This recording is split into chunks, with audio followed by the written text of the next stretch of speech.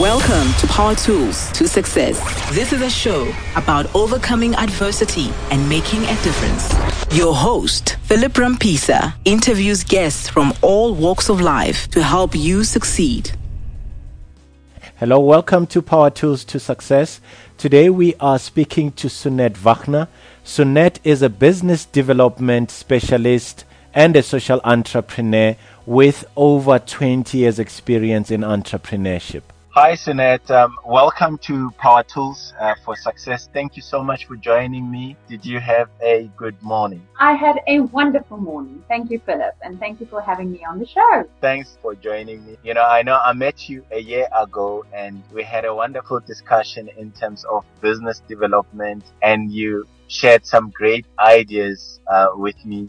Could you please, just for the benefit of our audience, tell us about your background and the projects that you've been involved in? I studied BCom Law and Accountancy, was part of the Alabama Student Company. It was a performing arts group. And the reason why I'm saying this is straight out of varsity, I ventured into entrepreneurship. I've never worked for a boss, ever. And it's been such a journey in growing as an entrepreneur and realizing what type of entrepreneur I am. And I'm definitely a social entrepreneur. If there's not a definite cause or if it's not enhancing people's lives, only about money, I just don't have any interest in that type of venture. So in the years, I started off in 2002 with Review Minimax. It was a performing arts company. It turned into Only Minimax, where we did teacher development, we developed curriculum. I truly worked in the school, your public school sector for almost 15 years, and it culminated into an arts academy that we did for one of our biggest corporates in South Africa. And through the process, what I have learned is I stepped into all the classical mistakes that entrepreneurs will make in their lifetime. But I've realized that we can impart knowledge to people, but not experience. And sometimes as entrepreneurs, we just need to feel the pain in order to learn the lesson and to not make that mistake. And one of the things that I've also realized is that in this time, with the making of mistakes and all of that, is that it's good for us. It strengthens us. It helps us to become what we need to be, and it forms our character. So I believe that is at the end result of all our endeavors is to form your character, to build great relationships, and to be there for other people. In short. Yeah. So you've never worked for a boss. Has that always been your plan, or did it just happen incidentally? It wasn't my plan, I have to say. Okay, so first of all, I was blessed. My dad became an entrepreneur when I was in grade 2. So in my teenage years, I had the example of entrepreneurship. So I think it was easy for me to follow in those footsteps because my dad and mom, they never had to work for a boss. So, and they were self-workers. They showcased to me how you can be diligent and get results by working for yourself. So the first 2 years of the business, I didn't realize that I'm building the business. It was just something that I was passionate about. And one day somebody said, "Oh, so you're building a business?" I'm like, "Is this called building a business?" "Oh, okay. Yes, I'm building my business." So you were just doing what you love. I just did what I loved, and my parents were there to support me in saying, "How do you price this? How do you do a business model around?" They didn't call it a business model, but they would challenge me and say, "Okay, so what are you going to charge for this?" And then I was like, "Okay, let's figure out what I'm going to charge for this." So I was completely oblivious that I was building a business, and I was completely in denial that I was building a business. What was that business, Sunette, if I may ask? So that was the Minimax Performing Arts. I didn't formalize it at the beginning. I was a sole proprietor, so I didn't do the legislation around the business and all of that. I just it as a independent. And Wow. eventually, I realized, okay, so I am building business, so now we need to get all of the other things in place. So let's get that in place. But it took me 3 years to recognize and acknowledge that I am able, willing, and I want to build my own business. I'm so impressed by that. And, I also think when Steve Jobs and Bill Gates started with computers, I don't think they thought that they were building businesses, but they ended up building very big business. Sunette, I just want to ask you what social entrepreneurship means, and, maybe just for our audience, how does that really differ from traditional entrepreneurship? What is exactly social entrepreneurship? So I think, and this is definitely not a dictionary Oxford explanation, this is my understanding of social entrepreneurship in my life, is that social entrepreneurship, the focus is the biggest difference between just being an entrepreneur and being a social entrepreneur. When you're a social entrepreneur, you have one of the key, I would say, criteria, or you want to identify a social entrepreneur, is that they are passionate about something very specific. In my case, I was extremely, and still is, passionate about what the role of performing arts and the arts is in society. Then it's the case of saying, okay, so I've got this passion. Is this passion, is it focused on people? Is it focused on society? Is it focused on communities? And if it is, you are definitely heading into that direction of the social side of entrepreneurship. Thanks for explaining. So, in my view, from listening to what you are explaining, what differentiates social entrepreneurship from traditional entrepreneurship is the drive. So, Sunette, I want to ask you, for many of the people that will be listening to the show, it is people that are looking for solutions. It is people that are trying to move from A to B and are trying to improve in what they do. So I can imagine people who want to become social entrepreneurs listening to this and asking themselves, how do they get started? How do they become social entrepreneurs? So what I want to ask you is, if somebody wanted to become a social entrepreneur, what sort of thinking and behaviors should they adopt? What are the key attributes? Because somebody might have a passion and they might know that they want to become social entrepreneurs, but they wouldn't know how to get started, what sort of behaviors they should model, what sort of characteristics are required for becoming a social entrepreneur. Could you please explain that for us? My biggest advice would be is, first of all, and we, private to this session, we have this whole thing. If this is speaking to your heart, listen, number one, to your heart. Then secondly, just start doing something. Don't think that there is a right way, a perfect way. This is the way that it should be. There is no definite way of doing. Yes, there is professionalism, there's experience, all of that, but that you gain along the way. It is a journey and a process. And one of the things that I've also realized is there's no shortcuts. If you really want to leave a legacy, to have real impact, you need to be willing to journey, to not just reach that destination of, oh, I want to make an income, or, oh, I want to have this and this and this. But say, I am willing to take the open doors in front of me and stop knocking on the closed one and just take the journey. Because yes, I'm not saying for 20 years you shouldn't earn an income. No, not at all. Along the way, you will build more confidence, you will grow in your value, you will grow in your guts to charge what you need to charge for what you are offering, and you will become more clear about your offering to society and to the world. And I think that is the short and the tall.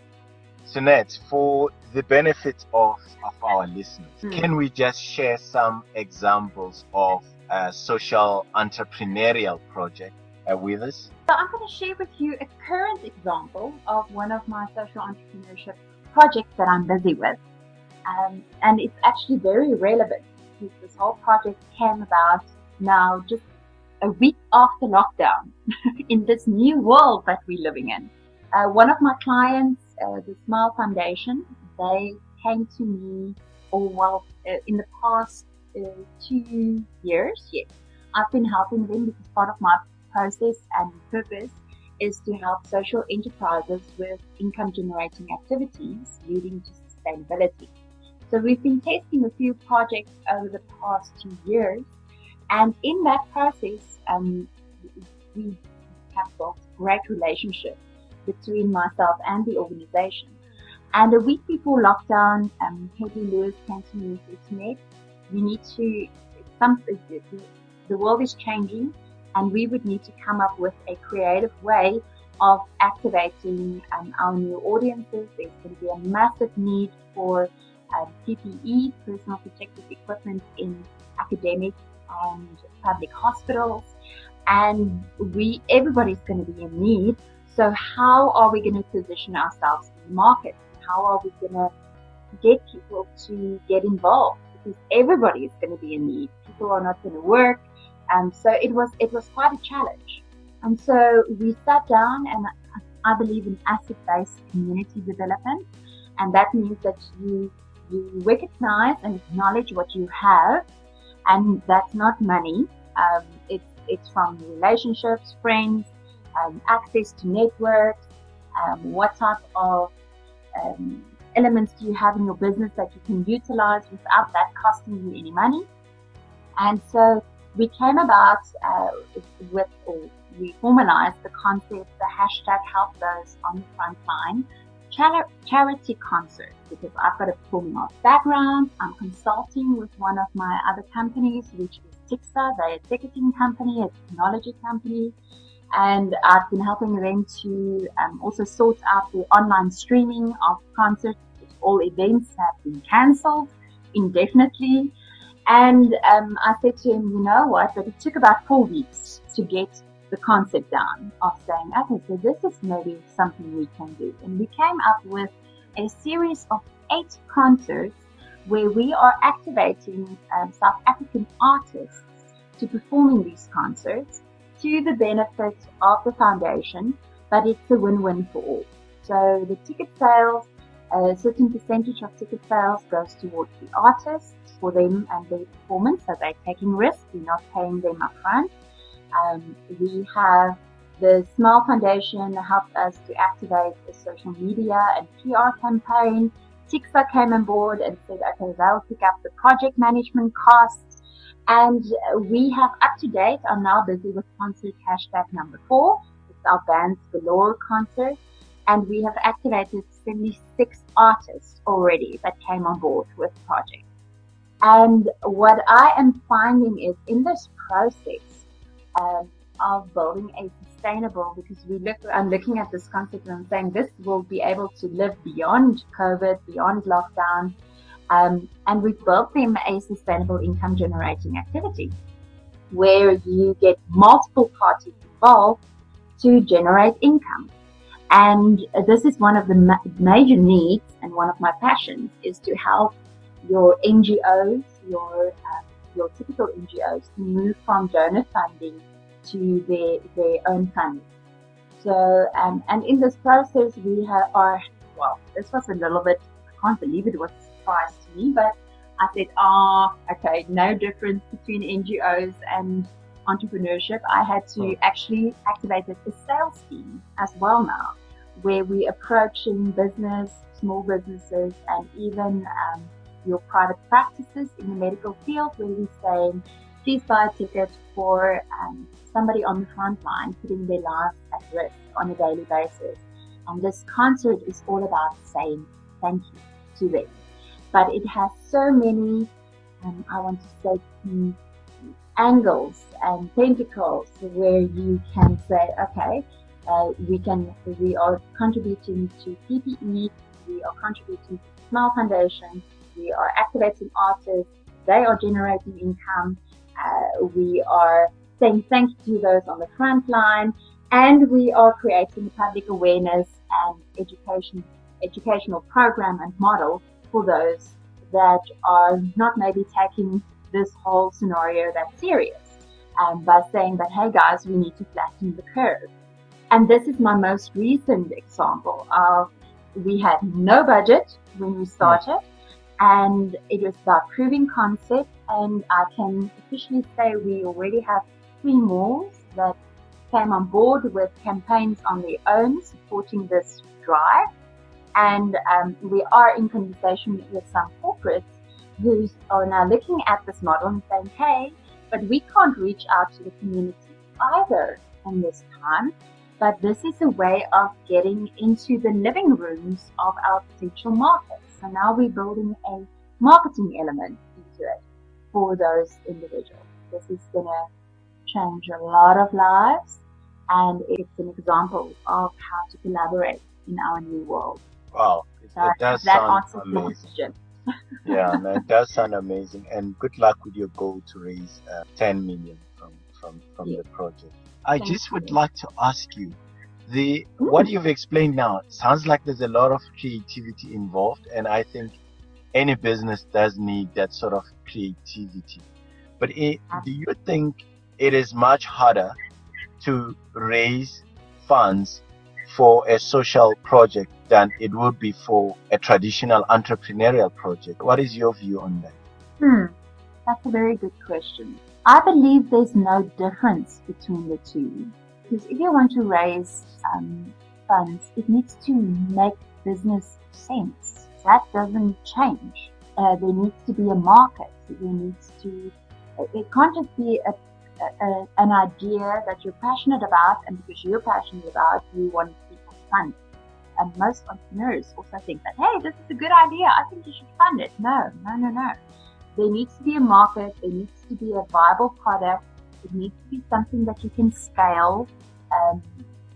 All the business ethics around it should still apply for you to raise the funds. But what I want to say is people need to be careful to search for that funder or that angel funder or getting the loan from the bank for this initiative, because most of the time what the concept that you're starting with and the end concept are 2 different worlds apart.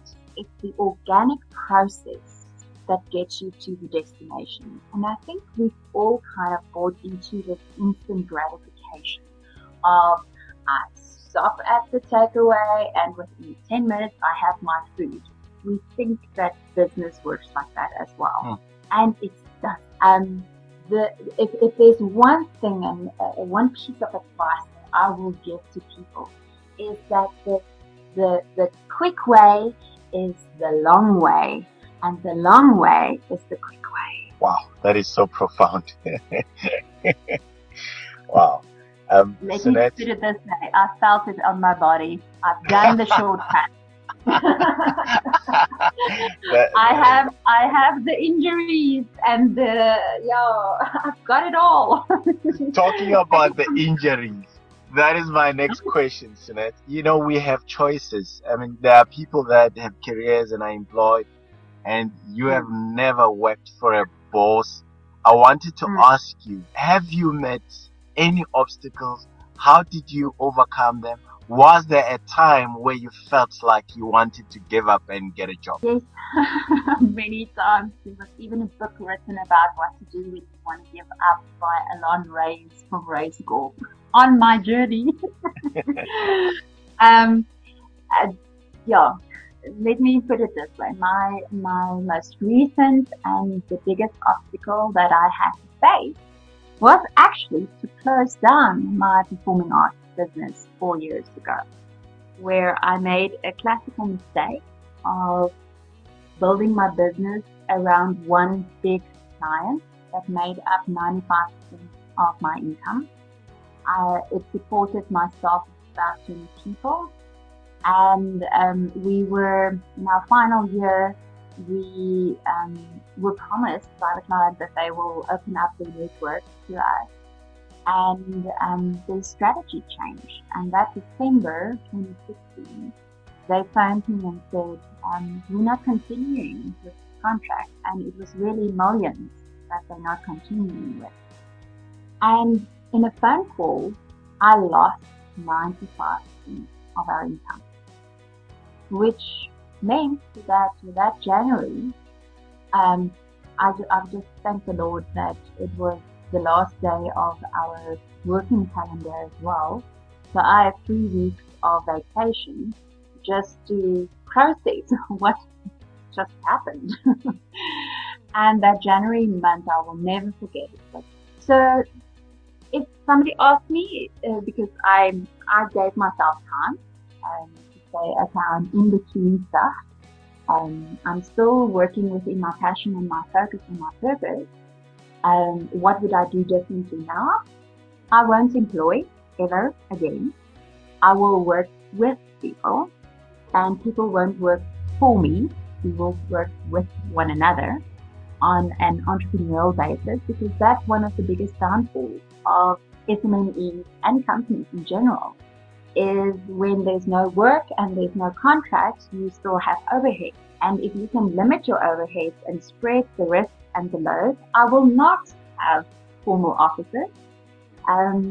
I love this working from home principle, because the type of people I work with, I can trust. I don't have to have them in an office building to make sure, are you doing your work?